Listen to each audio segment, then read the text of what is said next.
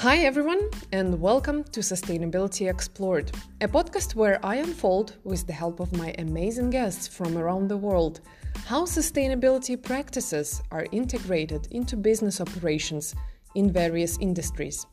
My name is Anna, I am an environmentalist, sustainability consultant, and a host of this show.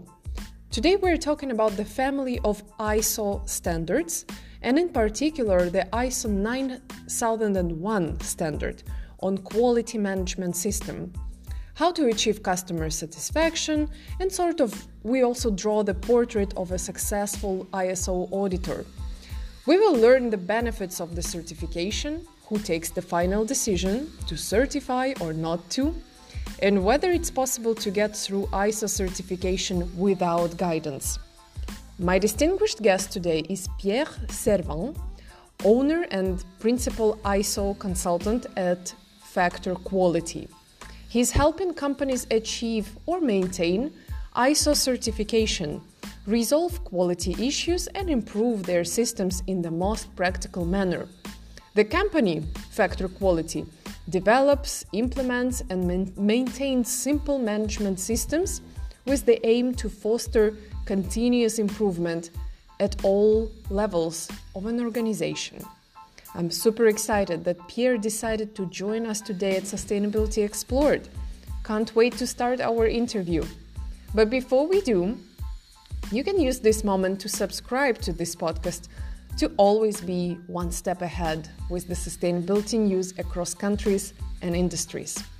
All right, are you ready? Let's jump right into it. Hi, Pierre. Thanks so much for joining me today for this interview episode on certification.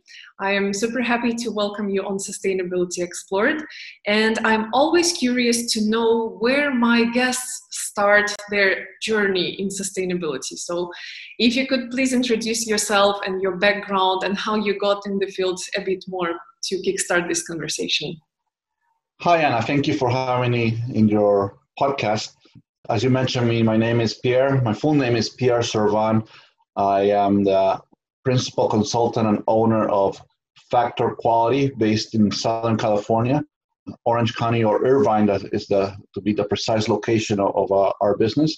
And we support businesses throughout not only Southern California region or the Western U.S., but also throughout the U.S., as well as some international assignments every once in a while.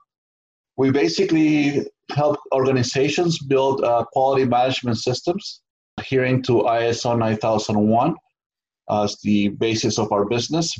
Also, we help other businesses in adherence with quality management systems, environmental management systems, as well as health and safety management systems that are related to other standards, such as ISO 14001, ISO 45001 as an example. And then in the quality side, we go into more specific or industry-specific quality standards, such as AS 9100, which is for aerospace, or IATF 16949, which is for automotive, just to give you a few examples.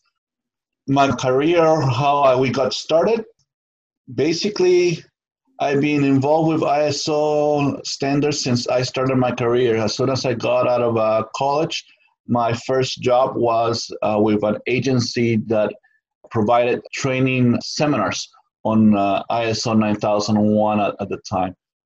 Funny enough, I was brought in to support the sales office in Los Angeles with the intent of also supporting the office into going into being that Los Angeles is fairly close to Mexico, to help expand the business into going into Mexico. Because as I mentioned to you before we started the interview, I'm Peruvian.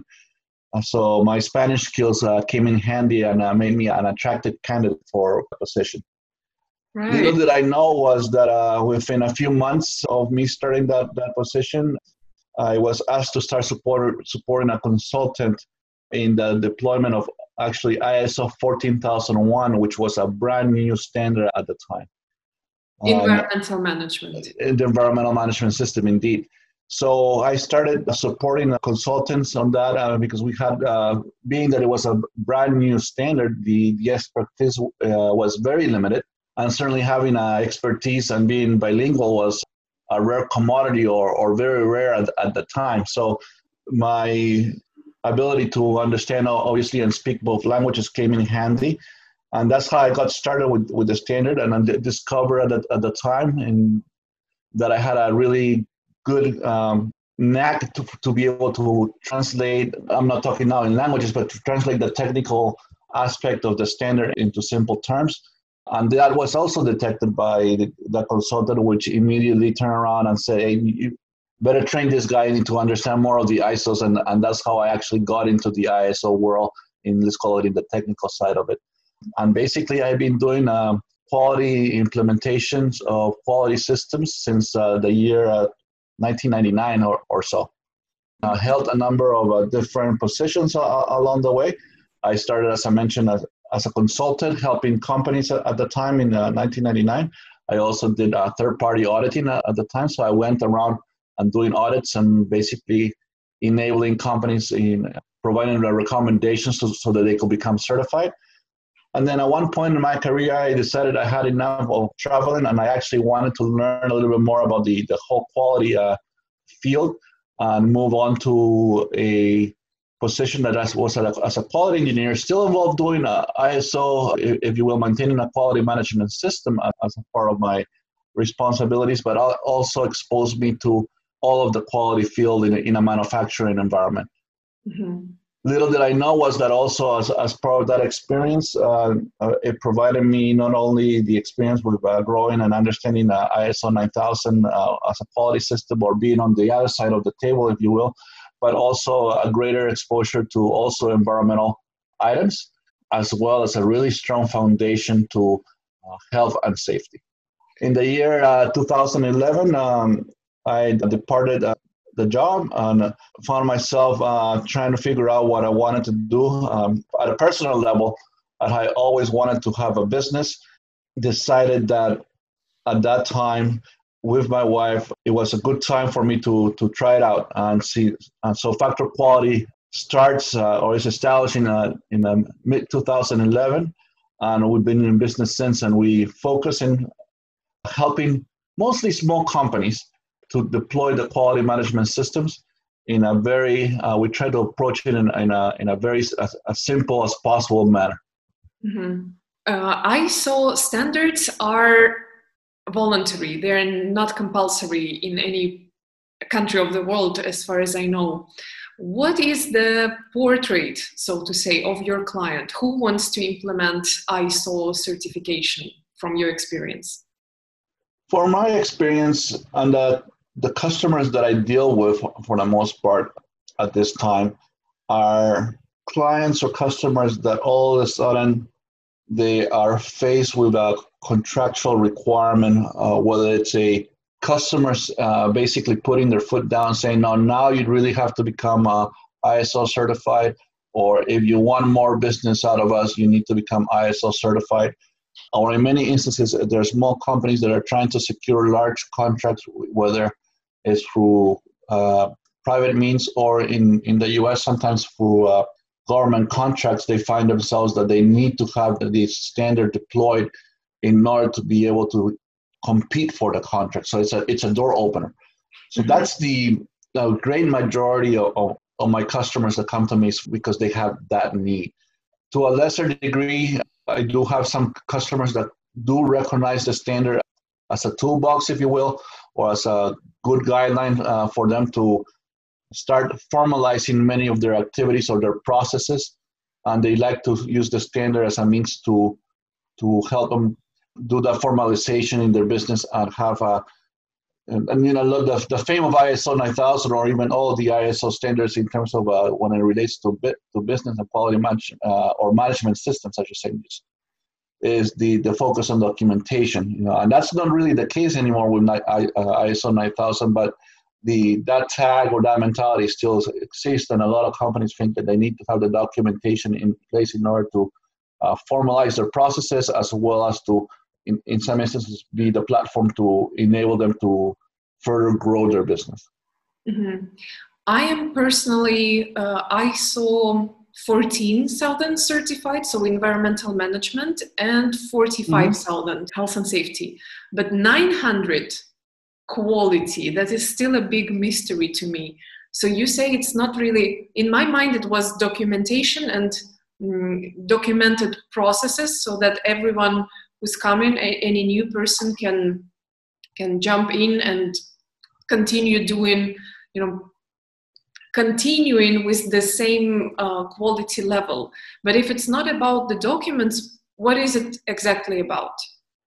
There are two main goals behind the ISO 9000, in my opinion, and there's one is to drive to ensure that you achieve customer satisfaction, and that's the main driver. And that's something that was introduced in the year 2000 when the ISO was revised 20 years ago.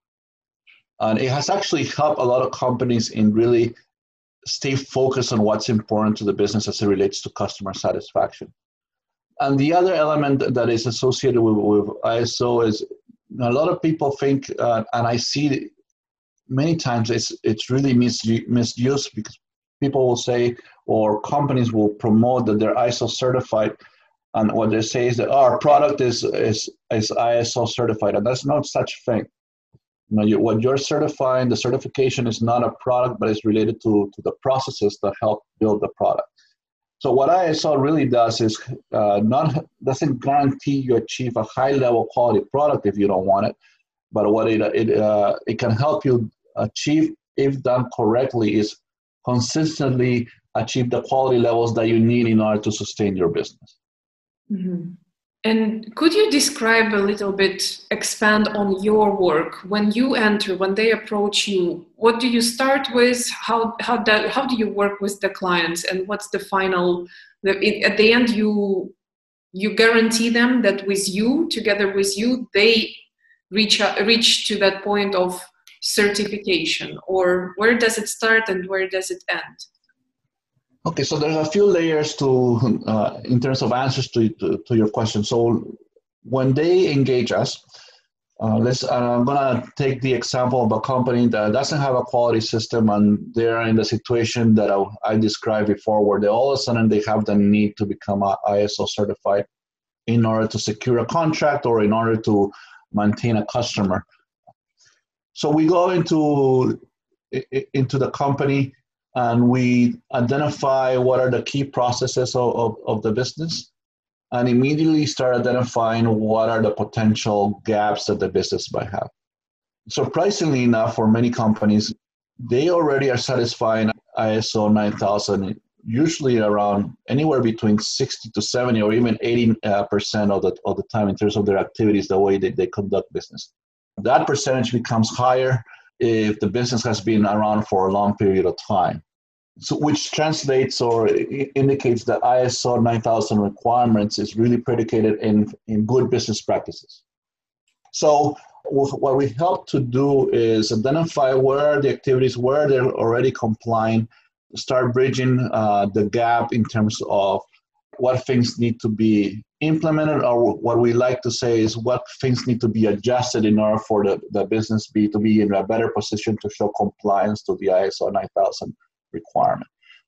But what we do is not really focus on the ISO requirement, but take that requirement and turn it around in a manner that it's going to make sense to the business, so that when we are implementing, it really makes sense to the people that are going to be involved in the implementation of the requirement or the standard, or to really just show, hey, this is not too much different from what you're doing.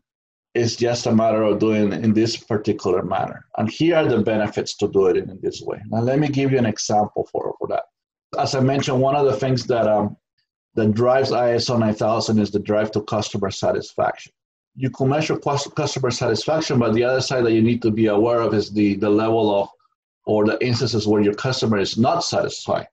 And that usually takes a form or shape of a customer complaint.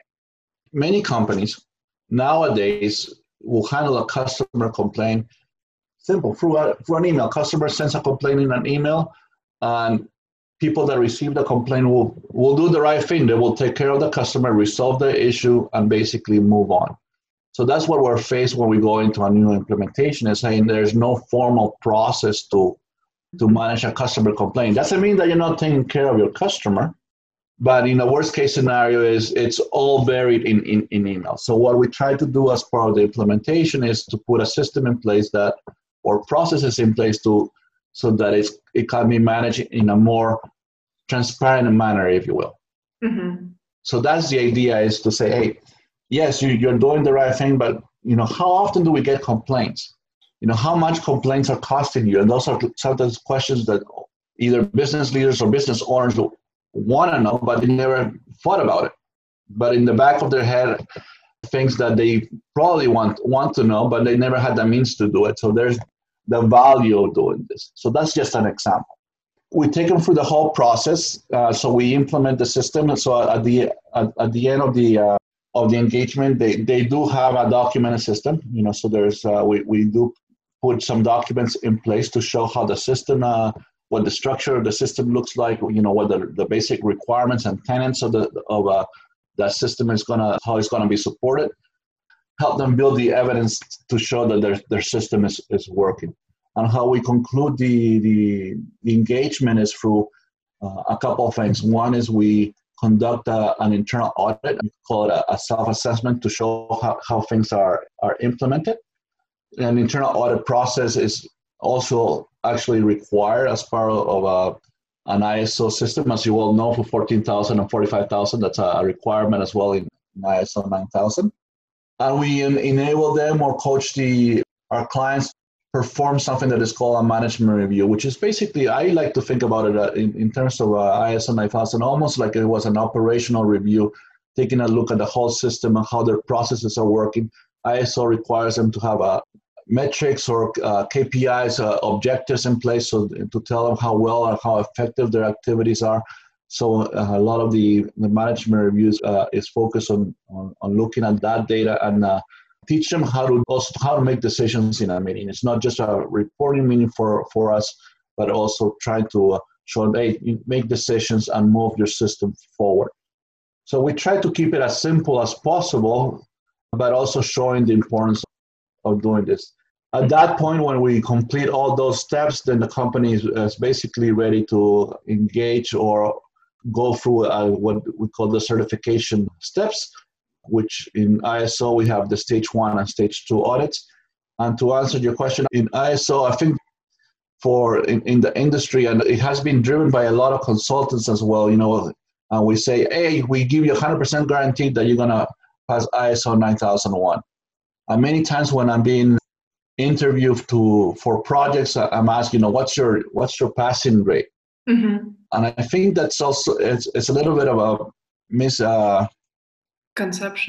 misconception, because the truth of the matter is, by the time that you get to a stage 1 audit and you're successful in completing the stage 1 audit, which is basically a readiness review, that basically gives you the green light to move on to a stage 2 audit. And when you move into that stage 2 audit, you already know you have a system in place. That's the whole intent of the stage 1. And even in worst case scenario, if you're in that stage 2 audit, you don't meet let's call the audit objectives because there are findings or non-conformances, you are given the chance to address those non-conformances and to bring those to closure within a timeline. So what I like to say is in ISO, you really there's no pass or fail. Can you fail? Yes, of course. But companies that fail their stage 2 audit, I like to say those are companies that really wanted to fail. So, and what I mean by that is when they got to the stage 2 audit and they were told, here are the issues, you're given 30, 60, 90 days to bring it to closure. So now bringing those items to closure, it's either a lack of attention by the management team or that business, or they completely lose interest on doing this. So they kind of settle with the status quo. Exactly. All of a sudden, the certification became not important, or the requirement to be ISO certified became not important. So they lost focus, or they never wanted it to begin with, and they were kind of forced into it. I have seen that happen. About this, forcing into it, can you recall any, curious cases, weird cases where, they pay you money as a consultant and they declare their desire to be certified, at the end, or from the beginning, you see that it's not going in the right direction for some reason. From where this force could come? It's a very tough position to be in. I know, that's why I ask. Yeah, and I seen it where basically they tell you're here because we need a paper on the wall. But who wants this paper? Some management guy? Management. Unfortunately, sometimes, because I do work with some other partners where I'm not involved in the sales process. So I have come in basically as a consultant. And actually, early on in my career, that was probably sometimes maybe the case as well, because I was just a consultant, so not involved in sales whatsoever. And I could have shown up to a place and say, I'm here to help, and you said, like, you're not wanted here. Even I do recall one instance where I showed up as a third-party auditor to perform a pre-assessment, so the equivalent to or similar to what a stage 1 audit is nowadays, but early on in the ISO times, they were called pre-assessments. And I got there, and the actual management rep was not, and the management rep back then, it was basically the person designated to manage and implement the system. So I showed up to do an audit, and I had communicated early on that the audit was coming, but I got there, and the management rep was not there. By the time I got there, and basically I got communication from him, says, I thought that you were coming in to see if we could become certified or not. So there was a lot of misconceptions going on at the time, especially in the early 90s or early and late 90s, especially as ISO started trickling down into medium-sized and small-sized businesses. Mm-hmm. Who takes the final decision whether a company is certified or not? Oh, good question. So it's not the auditors. Let's get that out of the way. So auditors work for accreditation, certification bodies. So these certification bodies are, and many of you have seen it all around, depending on what side of the world. And in the past, they were also called registrars, but nowadays are more named certification bodies. These are private businesses many times. Some of them are sponsored by, especially in Europe, some of them might be sponsored by the country, but most of them are private. And they get themselves accredited through, and that accreditation is a national accreditation for the most part, that basically gives them the license to do the approvals of ISO. So when an auditor leaves the site after an audit, they will provide a recommendation. That's the result of the audit, is a recommendation to become certified or a recommendation to continue certification. That recommendation is sent in to the certification body, and a committee, a group of people will review the recommendation. What I like to say that what that review entails is basically an audit of the audit. Mm-hmm. They basically review that there's sufficient evidence provided by the auditor to support that recommendation. And that's when the certification decision is made official. And those certification bodies, they are accredited by the ISO, the International Organization on Standardization, that is in Switzerland. No, it's confusing. It is. You could think about as the ISO organization as an entity that is basically there to manage and issue the documents. And they provide the guidance, but they stay outside the accreditation world, if you will. They might provide guidance on how accreditation might be done or whatnot, but they do not provide the approval to the different bodies or accreditation entities around the world. Yeah, how do these accreditation organisms, bodies that finally take the decision whether it's ISO certified or not, from where do they emerge? Above the certification bodies, there is something that is called accreditation. And you could almost think about it between the certification body and the ISO entity, there's another body in between, and that's the accreditation bodies. And those are the ones that kind of make sure the certification bodies are performing the the right task and are licensed, if you will. Mm-hmm. Okay, and that's a big thing in our industry, because there's quite a bit of businesses out there that present themselves as certification bodies, but they're not accredited. Boom. Boom. It is very confusing. I'm glad I invited you for this interview. And a lot of these companies that do this type of work, some of them, there might be some good intentions, but most of them are preying on that small business owner, just like the one I just described you, where they're desperate because they need to have a contract in place. So they go into Google and they look for ISO consultant or ISO 9000 help or whatever they search for Google, and all of a sudden one of these companies appears in their search. They click. It's very cheap to do it, and it could be done within 2 weeks. That should be the first red flag right there. A lot of these things can be done fast. Yes, it's not impossible, but it's very hard. Mm-hmm. So a typical ISO implementation can take anywhere between 30 to 60 to more typically 90 days to up to 180 days. And if companies are doing it on their own, it's not rare to hear companies say, "Oh, it took me a year or a year and a half to do." That's why the consultants exist, because we're able to kind of bridge that time, because of our expertise and whatnot. But a lot of these companies, what they do that are not accredited, they say, "Well, we'll get you ready in 2 weeks." And many times it's the same consultant that help you out is the one that is going to give you the ISO approval. That's a no-no in our industry. The way I like to explain it to people is, when you have companies that do that, is you are going to somebody that tells you he's a doctor, but there's nowhere around in their office or in their credentials telling you that they've been accredited as a doctor. Yeah. Here is the question. Standards, by definition, are something universal.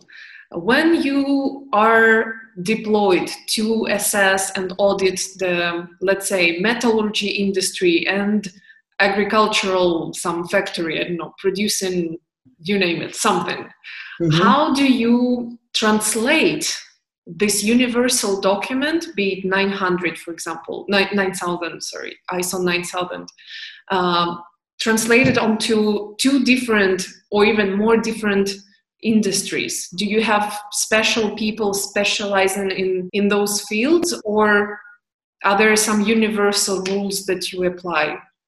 There are universal rules that apply. And that's what makes this business very interesting, because we're able to change hats really, really fast and be able to see a whole different industry or business every day or every other day. So having the specialization in a particular industry help? Yeah, yes, it can help, especially when you're trying to deep dive into a particular issue, and if you want to be of help to a particular business, that background and that experience certainly comes in handy. However, when it comes to ISO, it touches almost all aspects of business.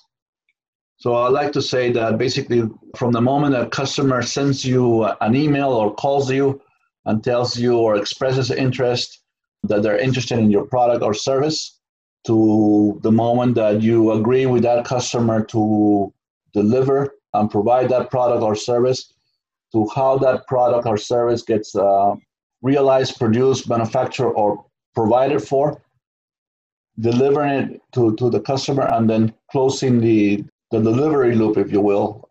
That's what basically all businesses have, those processes in one way or the other. And somewhere in there might be some businesses that might have purchasing to support the manufacturing activities or services that, to get critical components or critical services to support the activities. Some other businesses do have an entity within the business, whether you call it engineering, where you call it design engineering, where you call it R&D, that is basically responsible for the development of product.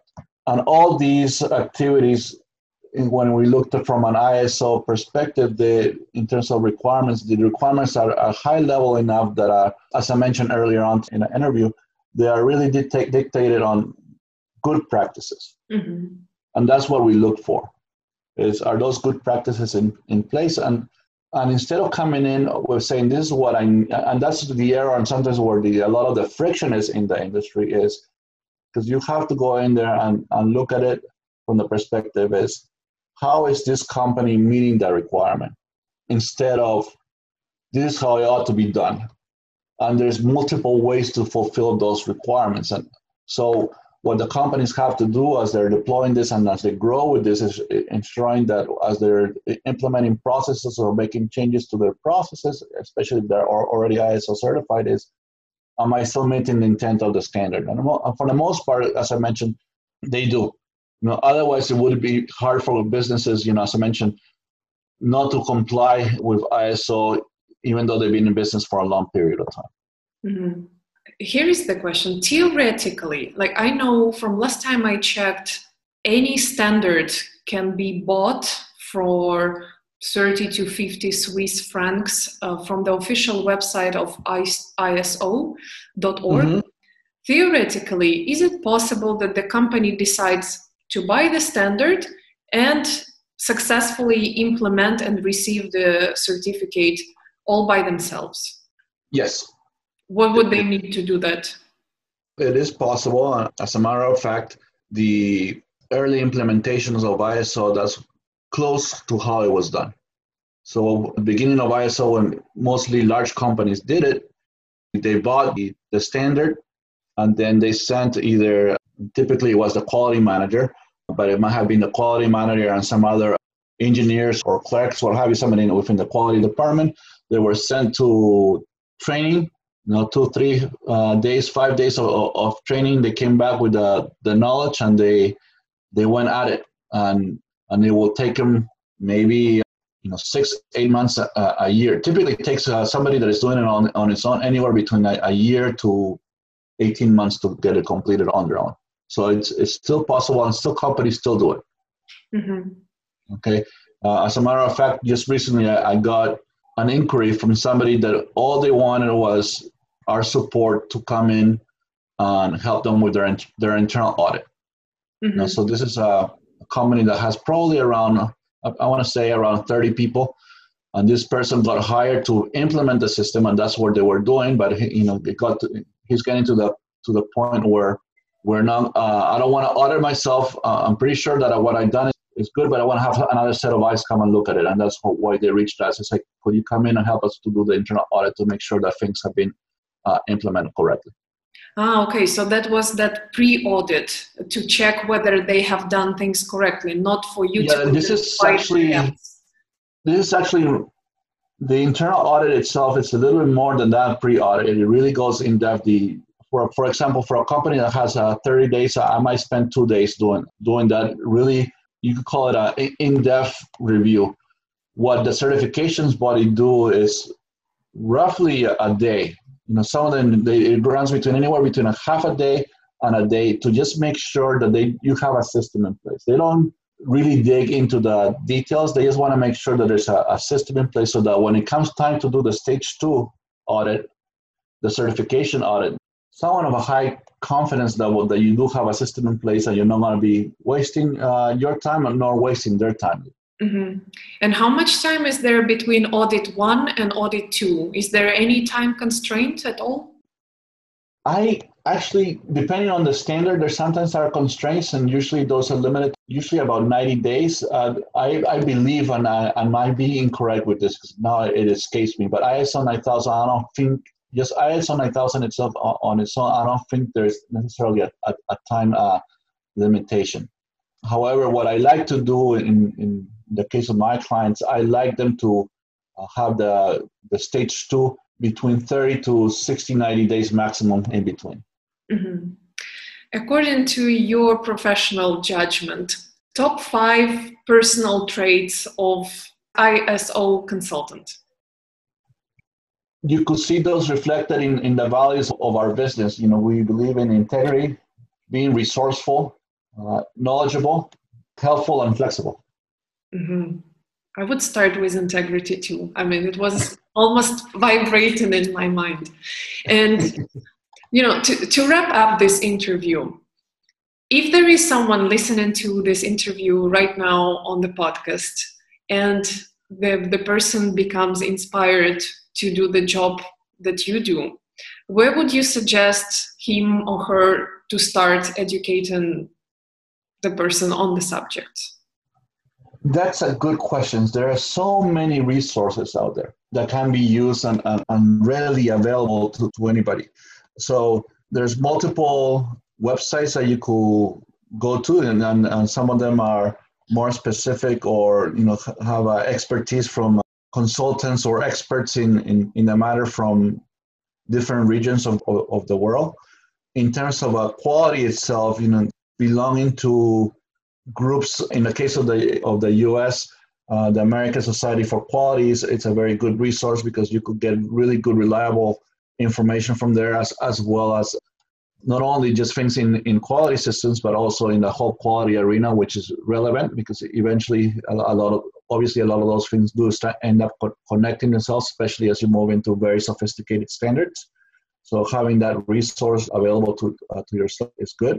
And then there's multiple levels of trainings that you could attend, right? And nowadays, with the different technologies available, there's the flexibility for you as a consultant or just somebody that wants to learn about the subject matter to use that are available to you. So depending on your learning style, if you're somebody that is quite capable to learn just by looking at a presentation and listening to somebody speak over the computer, that's available to you. But also there's more traditional deliveries of training through seminars. And a lot of people, including myself in many instances, do value the seminars because it gives you a chance to interact with other people and see other people's experiences. And that to me is valuable in terms of learning the subject matter, because it's when you look at the standard, as you mentioned, I think in dollars it's around $100. I don't remember if it's $100. Let's say $150. And a very common reaction that I get from people that when I first go into a company, or after they first get a copy of their standard after they bought it and they spend $150 on a standard, and they say, "I got this. It's really thin. Are you sure this is the only thing that I need to get?" Yes. So the standard itself is, around, 25, 30 pages of the actual requirements.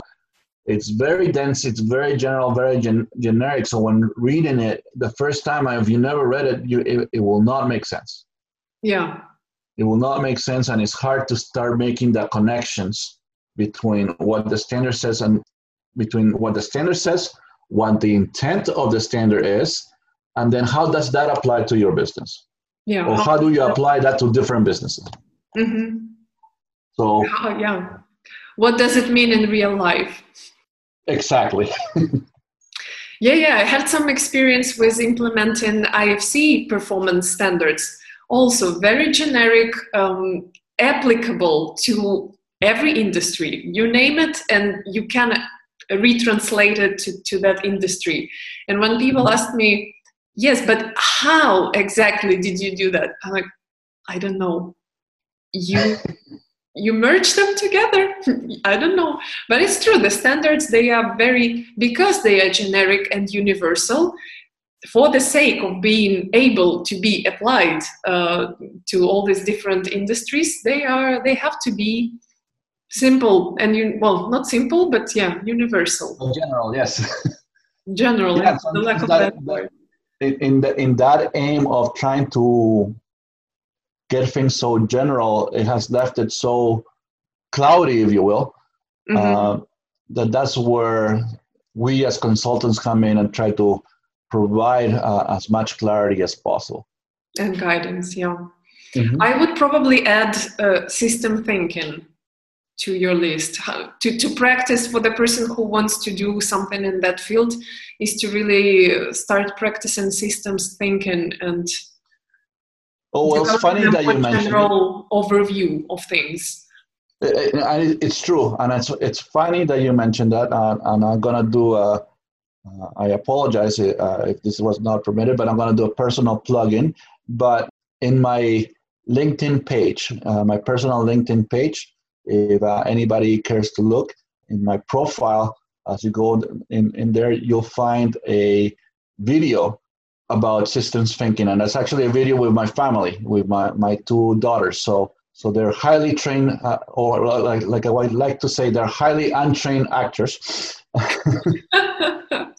But we show systems thinking with using Legos, and it's about, I think, maybe no, I don't recall. Maybe it's no more than 3 minutes. So if you're interested in seeing how system thinking works and how it can help you, that's a good video to look at.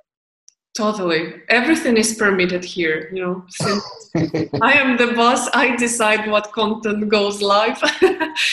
And yeah, I love this freedom of decision making. Thanks so much, Pierre, for this, for sharing this mystery of ISO certification, how it works, who certifies, who comes in between. I'm glad I finally got you on this interview. I mean, every time we had to postpone, it was my fault. But yeah, great interview. Thanks so much. All the best of success with your company, Factor Quality, which I mistakenly called Factory Quality. That's One typo, I promise. Thank you again. Well, Anna, thank you for having me, and thank you for giving me a platform to discuss and talk, obviously, about a subject matter that is dear and close to my heart. And I look forward on seeing the podcast being released. Totally, yes. Thanks so much. Ciao, ciao. Ciao. I appreciate you taking the time to join us today. I hope you loved listening to this episode as much as I loved working on it. If you have any questions for me or Pierre, please don't hesitate to ping us on LinkedIn. If you like the podcast, please subscribe, share on your social media, and leave us a review on the platform you're listening on. I would appreciate a lot if you rate us on our Podchaser page and leave a review there. I reply each and everyone in person. By taking your time to give your honest feedback, you help me improve the show, and you also help more people interested in practical aspects of sustainability to discover this channel.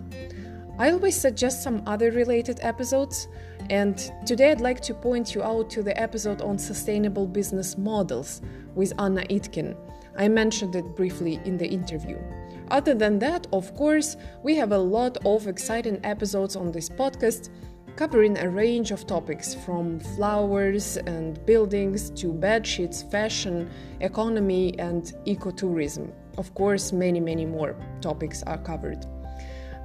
Reach out to me on LinkedIn, challenge me with your questions, suggest guests or topics that you'd like me to cover in the future. I would gladly accept it all. This was Sustainability Explored, episode number 48, and me, your host, Anna Chashina. Thank you for listening, for being with us today, and until next time, next Thursday as always. Take care, stay sustainable. Bye-bye.